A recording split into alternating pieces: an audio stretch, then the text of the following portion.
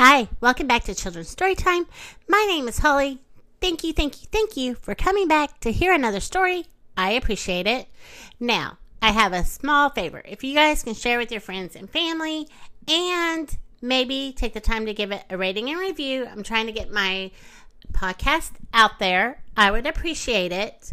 Also, if you would like to become a supporter of this podcast, you can follow the link. And then one last thing, if you would like to email me and maybe hear a certain story, you can email me, long email address, so sorry, booksforkids521@gmail.com.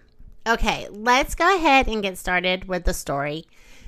Going to the Firehouse. And this is by Mercer Mayer. Today my class is going to the firehouse. I dress like a fireman. Time to fight a fire. This is Fireman Joe. This is his dog, Sparky. Sparky is a fire dog. Fireman Joe has boots. He has a jacket and he has a helmet. I have boots and I have a jacket. I do not have a helmet. Joe slides down the pole. And Sparky howls. That is what he does when there is a fire. We see a fire truck. It is big.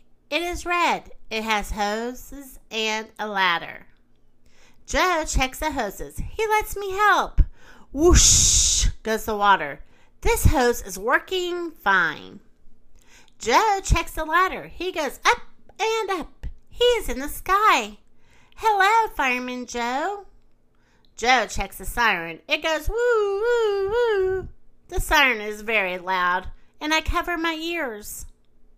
Joe, he tells us about the fires. He tells us smoke goes up, and when smoke goes up, we must go down to the floor. I get on the floor, and Joe tells us what to do if we are on fire. We stop, drop, and roll. So I stop, drop, and roll. Fireman Joe smiles. He has a surprise. He reaches into his truck and he gets helmets for everyone. I put on my helmet and Joe tells me I will be a good fireman one day. Ding, ding, ding, ding goes the fire alarm. I wave goodbye to Fireman Joe and I wave goodbye to Sparky. Time to fight fires. Fireman Joe is ready to go and Sparky is too. The end.